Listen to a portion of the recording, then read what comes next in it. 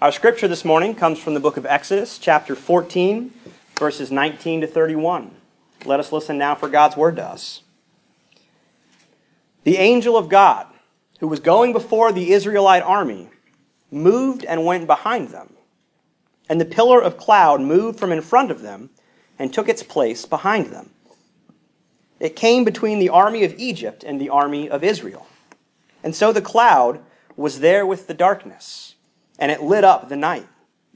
One did not come near the other all night. Moses stretched out his hand over the sea, and the Lord drove the sea back by a strong wind all night, and turned the sea into dry land, and the waters were divided. Then the Israelites went into the sea on dry ground, the waters forming a wall for them on their right and on their left. The Egyptians pursued and went into the sea after them, all of Pharaoh's horses, chariots, and chariot drivers.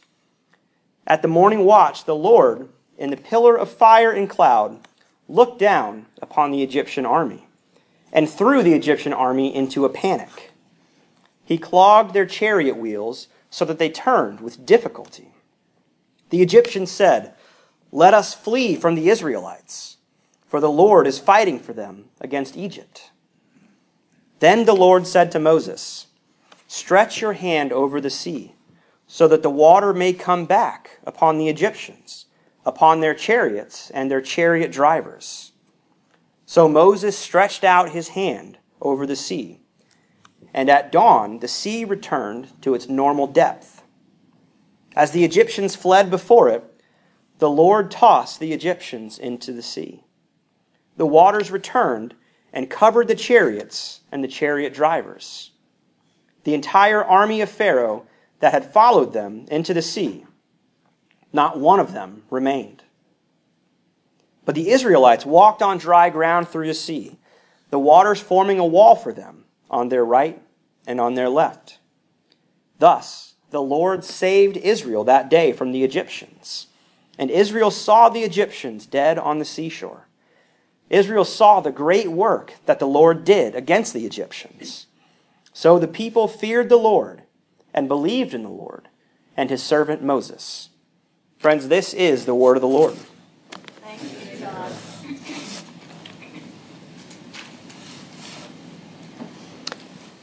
Everything seemed like it was going so smoothly for the Israelites. Pharaoh had finally given in, gave them the green light to get out of town. They're walking through the wilderness. You have a pillar of cloud by day, a pillar of fire by night. Everything's good. The people are finally on the road to freedom, finally on the way to the promised land, on the way out of Egypt.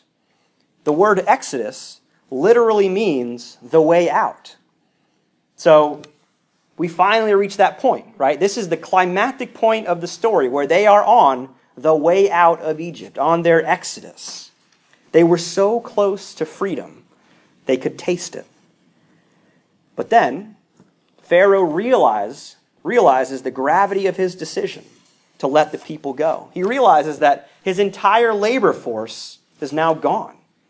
Who would now do the heavy lifting required to keep this vast empire going? On whose backs would the empire continue to be built? Whose blood, sweat, and tears would he exploit?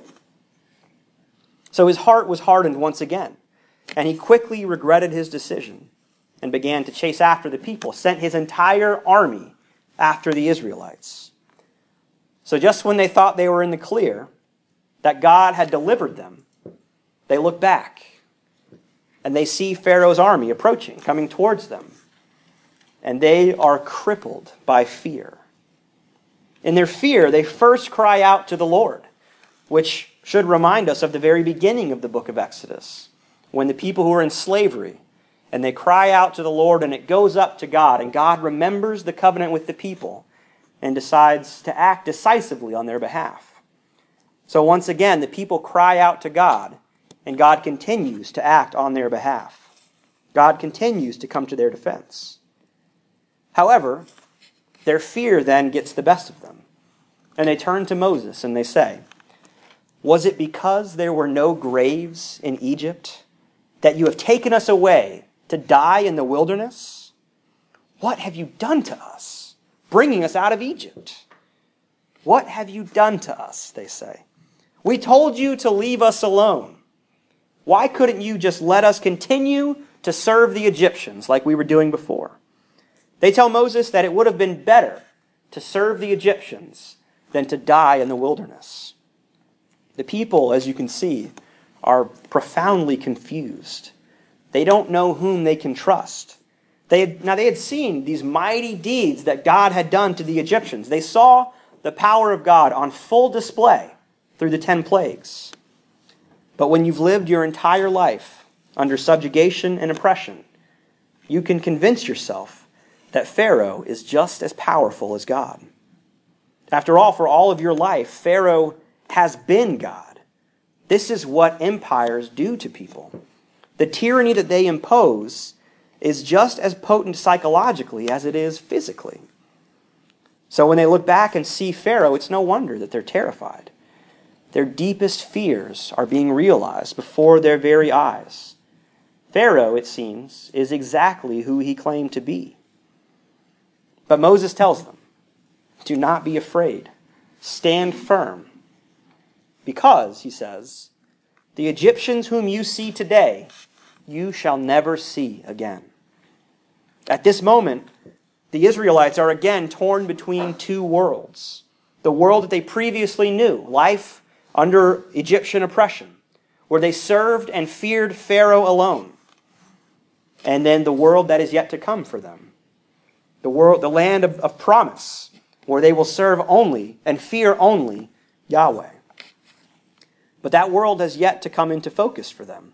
It remains still only a distant promise, a future as yet unfulfilled. So they find themselves standing once again in this liminal space, and they have to make a decision. Whom do they fear? Whom do they serve? And whom do they trust? Now, service connotes obedience and allegiance. To serve someone is to recognize them as your Lord, to recognize their lordship over you. So Israel's claim that God alone is their Lord is a radical claim in the face of the empire, because Pharaoh will have no other gods before him. This is very similar to when the earliest Christians publicly proclaim that Jesus is Lord, and by doing so, claim that Caesar is not. Saying Jesus is Lord to us may sound rather innocuous, right? I mean, we say Jesus is Lord, meaning I'm a Christian, I believe. But to recognize Jesus as Lord in that kind of context is incredibly radical. When you live in a world that proclaims the lordship of Pharaoh or Caesar at every turn, when it's so deeply embedded in your culture to the point that it's even engraved on your currency, to claim another Lord is an incredibly dangerous and subversive proposition. To claim Yahweh is Lord is to claim Pharaoh is not. But it's one thing to say that God alone is the Lord, and it's quite another to trust in the lordship of Yahweh. Trust that enough to step out into the sea, trusting that God will guide you and protect you, even as Pharaoh and his army are swiftly approaching from behind you. So Moses reminds them to trust. Do not lose faith now. We are so close. We are so close to ridding ourselves of this monster once and for all. And as they trust, God begins to act again in their defense. Notice that at every turn in this story, God is the one who is doing the work, doing the action. And God is the one who receives praise for it. Now, sure, it's Moses who stretches out his hand, right? But the writer, the narrator is clear. It is the Lord who drives the water back. And it's so clear, it's even in the fact that the Egyptians recognize and say at one point, let us flee from the Israelites, for the Lord, Yahweh, is fighting for them against Egypt. And then verse 30, thus the Lord saved Israel from the Egyptians that day. Not Moses, not the faithfulness of the people, the Lord, Yahweh, saved the people. The Lord brought them from death to life. The the Lord delivered them. And Israel saw the great work that the Lord did that day against the Egyptians. So, we are told, the people feared the Lord and believed in the Lord and in his servant Moses. So Moses gets a little bit of credit. He's not completely shoved to the side. But they recognize the powerful hand of God in everything that transpires on that day. So this is a moment of celebration, a moment of joy, a moment of excitement. Their chains are finally gone. The people of God are now as they were meant to be. They're free. Free to worship as they so desperately wanted to. But interestingly, there's some of the ancient rabbis, when commenting on this story, they have very interesting perspective about this particular moment where the Israelites look back and see that they are free of their captors. In one of the writings of the Talmud, which is this collection of rabbinical teachings that was kind of gathered over the course of a couple hundred years, beginning around the 2nd or 3rd century, one of the rabbis asked this question: does God delight in the downfall of the wicked? Because remember, there's this kind of harrowing moment in the story where the Israelites observe the bodies of the Egyptians washing up on the shore. And so one of the rabbis imagines what the scene may have been like in heaven at that moment. And he writes, "The ministering angels wanted to chant their hymns in celebration, but the Holy One, blessed be he, said, 'The work of my hands is being drowned in the sea, and shall you chant hymns?'" The image of God in the Exodus, as we've seen before, can be slightly uncomfortable for some people, and has been for many throughout history. Some are a bit put off by this image of the God of war and bodies being washed up onto the shore. So the rabbis want to make it clear that yes, Yahweh is the God who delivered us from Egypt. But Yahweh does not delight in the destruction of any of his children, no matter which side of the war they may be on. The rabbis refused to stoop to the repugnant depths of the empire by vilifying so much the Egyptians to the point that their deaths would be a cause for celebration in heaven. Instead, they offer us a powerful image of a God who mourns the death of all God's children. As we know, wars have been fought as long as human beings have been on this earth. And as we also know, the name of God is often evoked in those wars, and God is declared to be clearly on one side over the other. Our actions are often justified and legitimized in the name of God. And the death of our enemies is often celebrated as a victory for God. We craft these narratives not only to justify their deaths, but to claim that this is what God wants, and this is what God delights in. But the rabbis powerfully remind us that when we do that, we look a lot more like the Egyptians than the people of God. We look a lot more like the empire than God's kingdom. The image of God offered by the rabbis is worth considering, especially given our propensity to be swept away and worked into a frenzy by the fear-mongering of politicians and media. When we allow that to happen, we put our trust in empire, not Yahweh. And for the Israelites, this is all about trust. Will we trust that God is who he says he is? Or will we turn back and accept the chains of Egypt once again, the chains of Pharaoh? And so they step out. They step out in trust. They put their feet on the dry land that was once covered by the sea, and they put one foot in front of the other, trusting not only that God will guide them safely across, but that God will meet them on the other side and will continue to guide them. So they choose to trust God rather than Pharaoh. And as they emerge from the waters, we witness the birth of a people, God's people.